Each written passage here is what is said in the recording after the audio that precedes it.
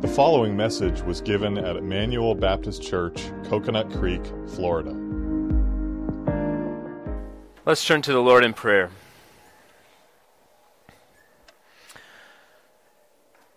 O God, you are our God, our ever-present help in times of trouble, our great and enduring Father, our mighty fortress. We thank you for every opportunity you give to us to gather. We thank you for a day that you have set aside to call your people to join with one another, to unite our hearts and our voices, that we might give praise to you. We thank you for the power of your word and the work of the Holy Spirit to work within each and every one of us, to continue to walk by faith. And we pray, Lord, for those of us who are in Christ, that you would continue to encourage us by your word, that you would bring conviction where necessary, that you would continue to help us to grow in holiness and godliness, that we would have an even greater trust in our Savior. For those who do not know Christ, we pray, O Lord, that all that has happened here today might be used by you, that you would be pleased to send your Spirit to awaken them to new life in the Lord Jesus Christ. Be with us now, Lord, as we consider your word and as we turn our attention to the Lord's Supper. We're very thankful for these gifts and ask it all in Jesus' name. Amen. If you'll join me in Matthew chapter 7. Matthew chapter 7. We're going to look at verses 24 through 27. And if you'll recall from our last Lord's Supper service, I'm going to spend the next few months dealing with the question of assurance. How can we have assurance in our faith as Christians? So that's what we'll be looking at this afternoon. In August of 1173, construction began on a bell tower to accompany the public cathedral on the Italian riverside of a city called Pisa. By 1178, the tower was built to the third story, but even by then it had a noticeable slant to it. Military conflicts with other Italian states halted the progress of the tower. It wasn't resumed again for almost another 100 years in 1272. This time, the construction went on for 12 years and was once again stopped because of war. The final push to finish the tower was in the early 1300s, but it wasn't completed until the bell was installed in 1372. Now, you, of course, know this by the famous name, the Leaning Tower of Pisa. But when the tower was built, it was not built with a lean in mind. Every architect who has studied the tower has concluded that the lean to the tower was completely avoidable had the original planner used better planning. The tower was built on a shallow foundation, extremely soft ground that's made up of sand and clay and deposits from the Tuscan River. The ground was too unstable to support the building, which was obvious from the beginning of the time of construction. And as the building was added to over the years, the additional weight obviously didn't help the lean, and the stacking of additional stories jostled the center of gravity, caused a reversal of direction to its tilt. It went the other direction. And so for a time, it was actually completely opposite of what you would see today. And of course, with added weight and time and weather conditions, the tilt gradually increased from 0.2 degrees to eventually maxing out as far as 5.5 degrees of tilt. In 1990, a team sought to anchor the tower, but their efforts were not entirely successful, and by 2008, another effort was made by balancing the foundational soil, and for now, it's believed that the tower might stay for another 200 years or so. Well, the reality is that John Burland, the engineer who worked on the original design of the tower, was not a prime candidate for the project. He later admitted that soil mechanics, the area of engineering that would play a pivotal role in stabilizing the tower, was his worst subject in school. Now, this, of course, is rather important information and not necessarily something you want to overlook on a guy's resume if he's building your tower. But Berland is a good example for all of us. His shortcoming is a reminder of just how important the foundation is. We can have the most beautiful, elaborate structure in the world designed with the most amazing details, every square inch of the building, but if it's built on a faulty foundation, there's very little hope that it will stay upright in time. But more importantly, we must consider our lives. We can achieve great things. We can have all the academic degrees we're able to get in this life. We can wear the finest clothes. We can have the most sculpted bodies. We can have more money than we could ever think to spend. But in the end, if the foundation is faulty, everything will come crashing down. What assurance do you have that you will stand? That even if something comes along and pushes and prods and seeks to tip you over, that you're not going to fall. Christians can have that kind of assurance. And so we're going to consider what kind of foundation each of us is building our life upon. Are you building on a solid rock foundation? Or are you building on shifting sands? Will you stand straight? Or is there a lean? When trials and persecution and suffering and difficult circumstances come your way in life, will you stand or fall? And how do you know? So we're looking at a very familiar text of Scripture in Matthew chapter 7. Let's begin reading in verse 24. Everyone then who hears these words of mine and does them will be like a wise man who built his house on the rock. And the rain fell, and the floods came, and the winds blew and beat on that house. But it did not fall, because it had been founded on the rock. And everyone who hears these words of mine and does not do them will be like a foolish man who built his house on the sand. And the rain fell, and the floods came, and the winds blew and beat against that house, and it fell, and great was the fall of it. Well, the first thing we can see in this text is very obvious, hopefully to all of us, in verses 24 and 25, that Christians must put all of their hope in a firm foundation. As we consider assurance, I want to talk about it in terms of our standing. How we stand, or better, what we stand upon, and whether or not we will stay upright. Very practically, I hope you will think about your own life and how you are faring in this fallen world. How are you going to make it through all of the trials and all the temptations that come your way? Jesus provides us with a very simple parable. And in this parable, we have two men, each of them building a house, one on the rock, the other on the sand. One he calls wise, and the other he calls foolish. He relates this to hearing and doing what he has said. To hear and do what Christ has said is wise. To hear and not do what Christ has said is foolish.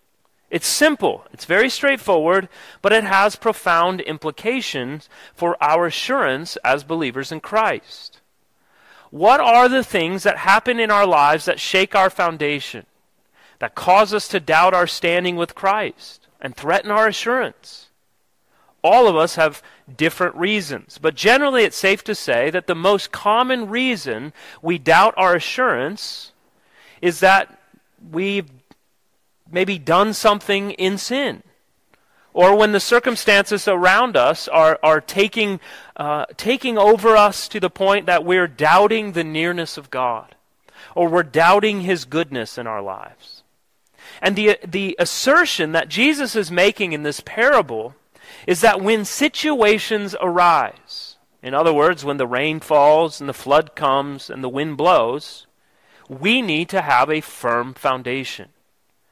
A Christian who has built a solid foundation upon the rock of Christ, not just professing to know Him, but coming to Him and hearing from Him and doing as He commands, that person stands faithfully. through deep waters and fiery trials and rivers of sorrow and troubles of deepest distress. The floods will rise, the streams will break, the waves will crash, but the faithful man upon the rock will not be shaken. And when things are at their worst, we have to be honest. Cliche, bumper sticker Christianity isn't going to gain you much confidence. It's one thing to say, I'm too blessed to be stressed.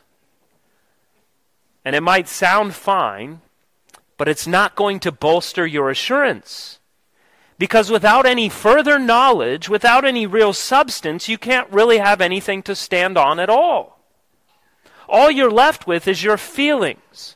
And when your feelings take precedence over what you know and what you believe, it won't take long before your foundation crumbles when all of the waves come crashing in.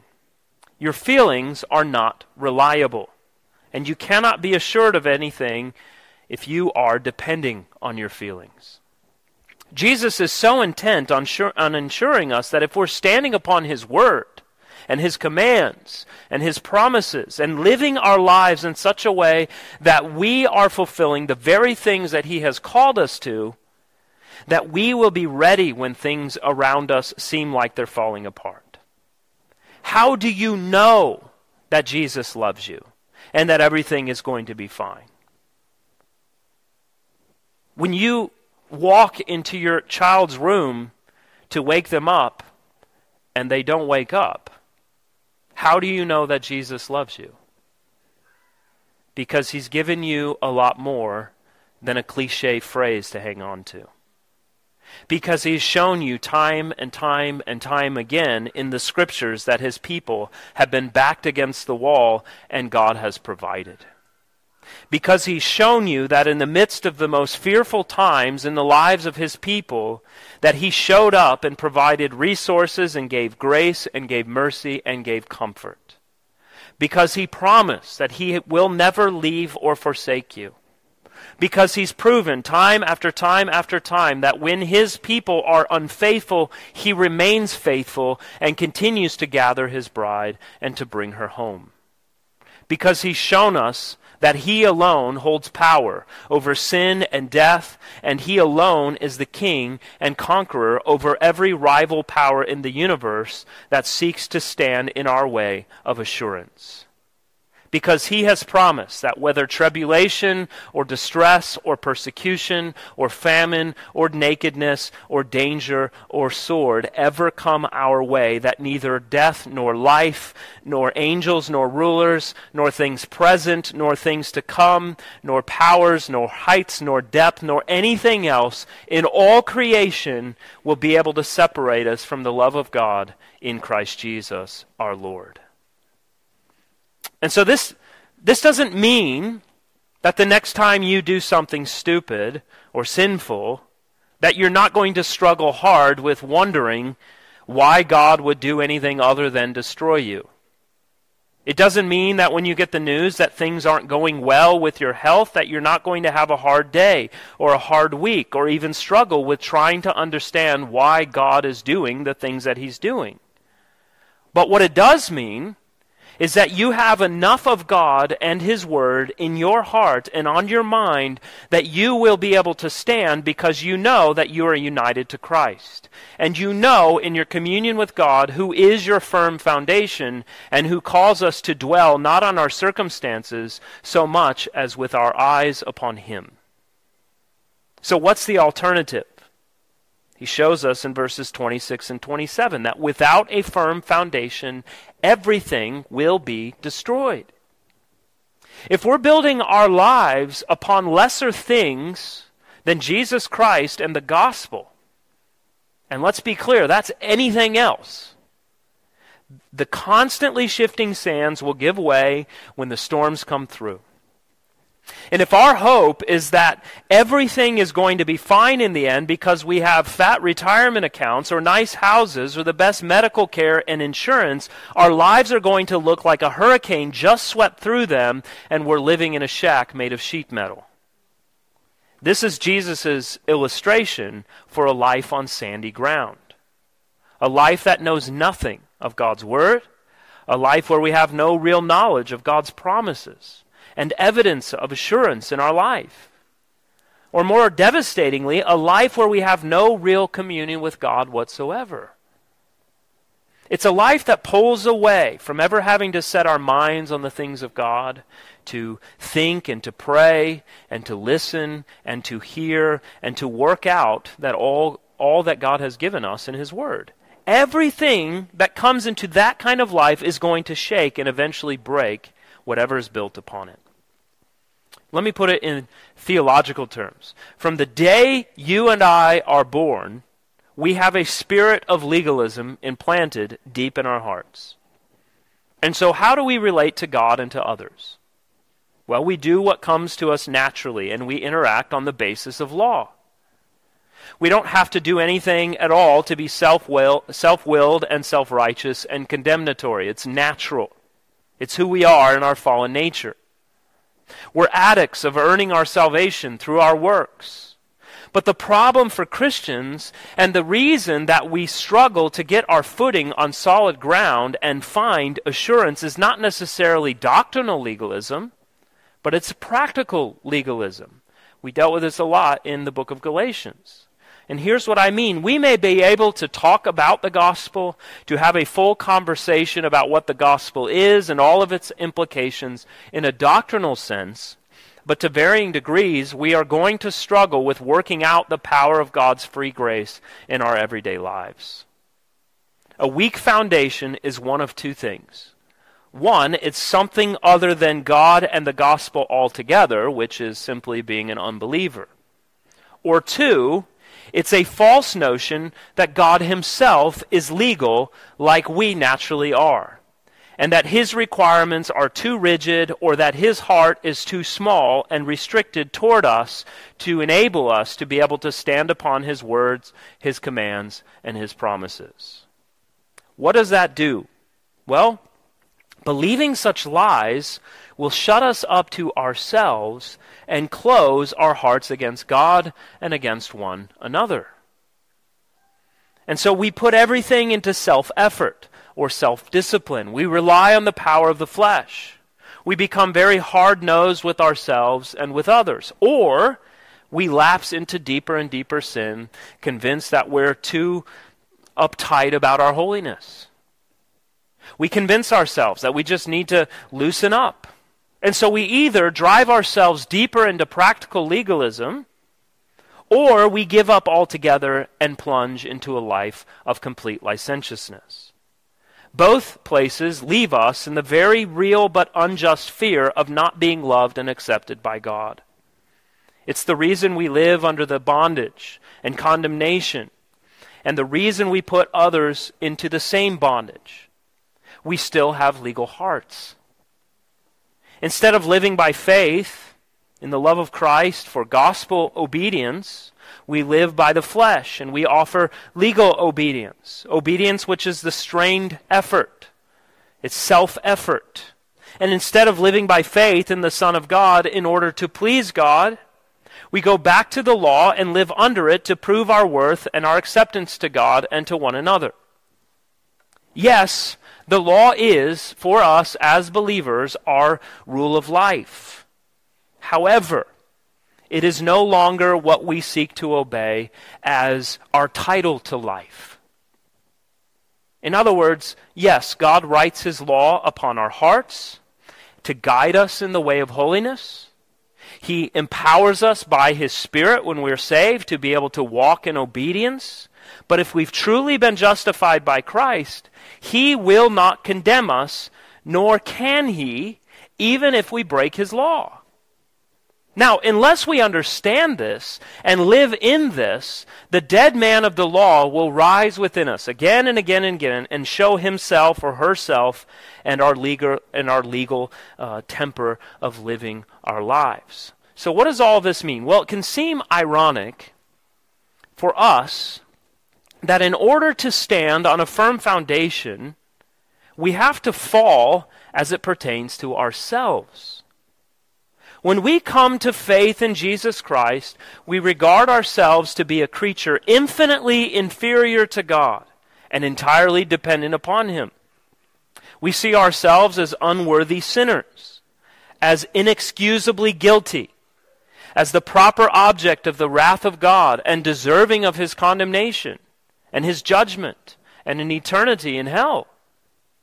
In doing so, we regard God to be righteous and just to condemn us of our sins, and good and gracious to forgive us our sins.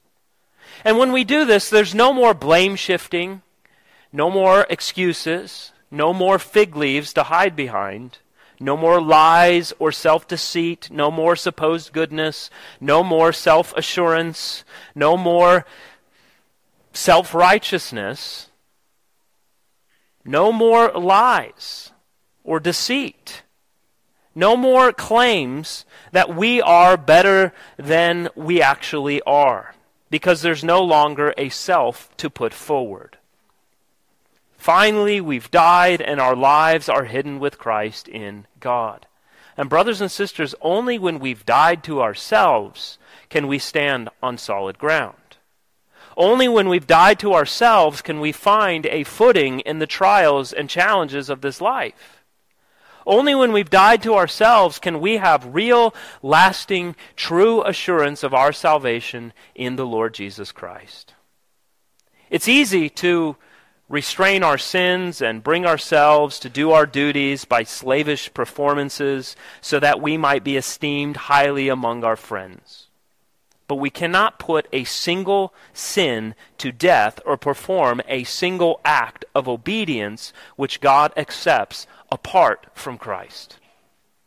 We dare not trust our sweetest frame, but wholly lean on Jesus' name.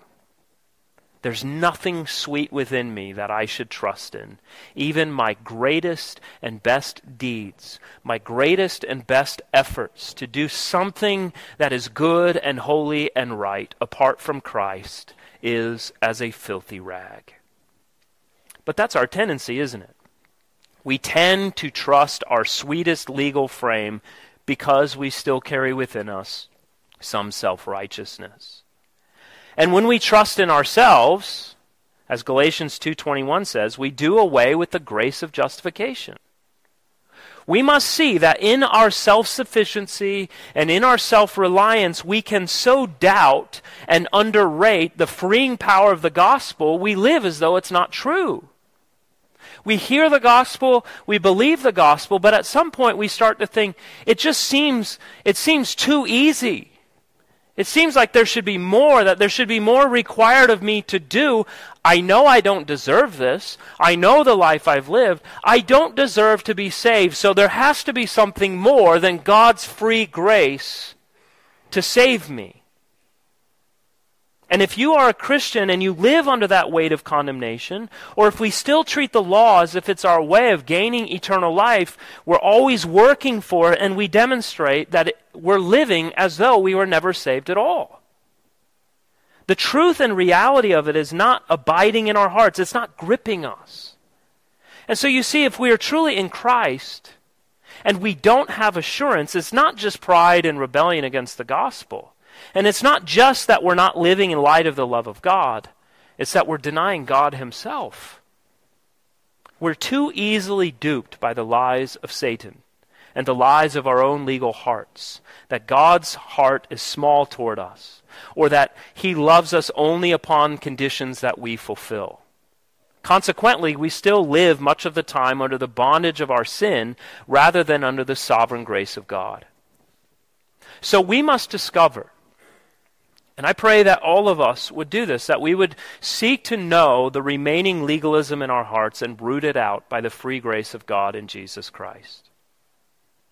If we're going to keep from being swept up in the storm and tossed out onto the shore naked and alone, this is what we must do. Only two houses are being built, those with a firm foundation and those without. Which house is yours? And if we're going to gain assurance, where must one begin? One must begin with what Jesus himself said. Come to him, hear his word, and rest in and upon him, and not yourself. Not your efforts, not your ability to do this or that, Not in trying to impress anyone or to prove your worth or that you have something that's better than the next guy that God should take notice of. No. You need to let go of yourself and you need to hold on to Christ. As Jesus made so clear when they asked him, "What must we do to do the works God requires?" And Jesus answered, "The work of God is this, to believe in the one he has sent." That is it. You see, not one of us will do anything God requires with perfection. We will fail time and time again. But thanks be to God that while we strive for obedience, our salvation is secure in the finished and perfect work of our Savior and Lord Jesus Christ. He lived a perfect law-fulfilling life. He died a sinner's death on behalf of his people, that we need not depend on our own faulty, imperfect righteousness. But we can know that the righteousness of Christ has been counted to us as ours if we are in him. Do you know and trust and love the Lord Jesus Christ? Then you can be assured that the righteousness that you stand upon is a solid, immovable, irreplaceable rock. Believe God. Take in all his word. Rest in all his promises. Delight in the life that is truly yours to live in communion with him. Troubling days will come. But with Christ and his righteousness under your feet, you have a place to stand, and ultimately you cannot be taken down. Have you built your house on the faulty foundation of self-worth and self-love and self-righteousness? Then submit yourself to the one and only King Jesus, who paid the penalty for sin. Admit your sin, repent of your sin, and bow your knee to his authority over all your life. Build your life not upon your own foundation, it's sinking sand. Build your life upon the good foundation of Christ, that you might have full assurance of life in Christ. Life everlasting. It's for our good. His righteousness is everlasting. And when we trust in his righteousness, our life with him is everlasting. Amen. Let's pray together.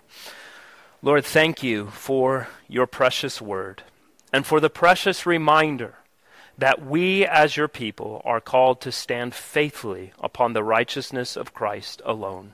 I ask, O God, as we examine our own lives, and we ask, what are we building upon, that we would have a full assurance of our salvation, that as we look what's below our feet, that we see the firm foundation of Jesus Christ alone. We pray, O God, that you help us to live with a constant reminder of your promises ringing in our hearts, of the truth of your word, that we have believed in Christ, and when we have believed upon Christ, that we cannot be taken down, we cannot be taken away. Help us, O Lord, to abide in Christ all the more faithfully, trusting all that you have given to us, that we might know that we are yours forever and ever. And we pray this in Jesus' name. Amen. We hope you were edified by this message. For additional sermons, as well as information on giving to the ministry of Emmanuel Baptist Church and on our current building project, you can visit us online at ebcfl.org. That's ebcfl.org.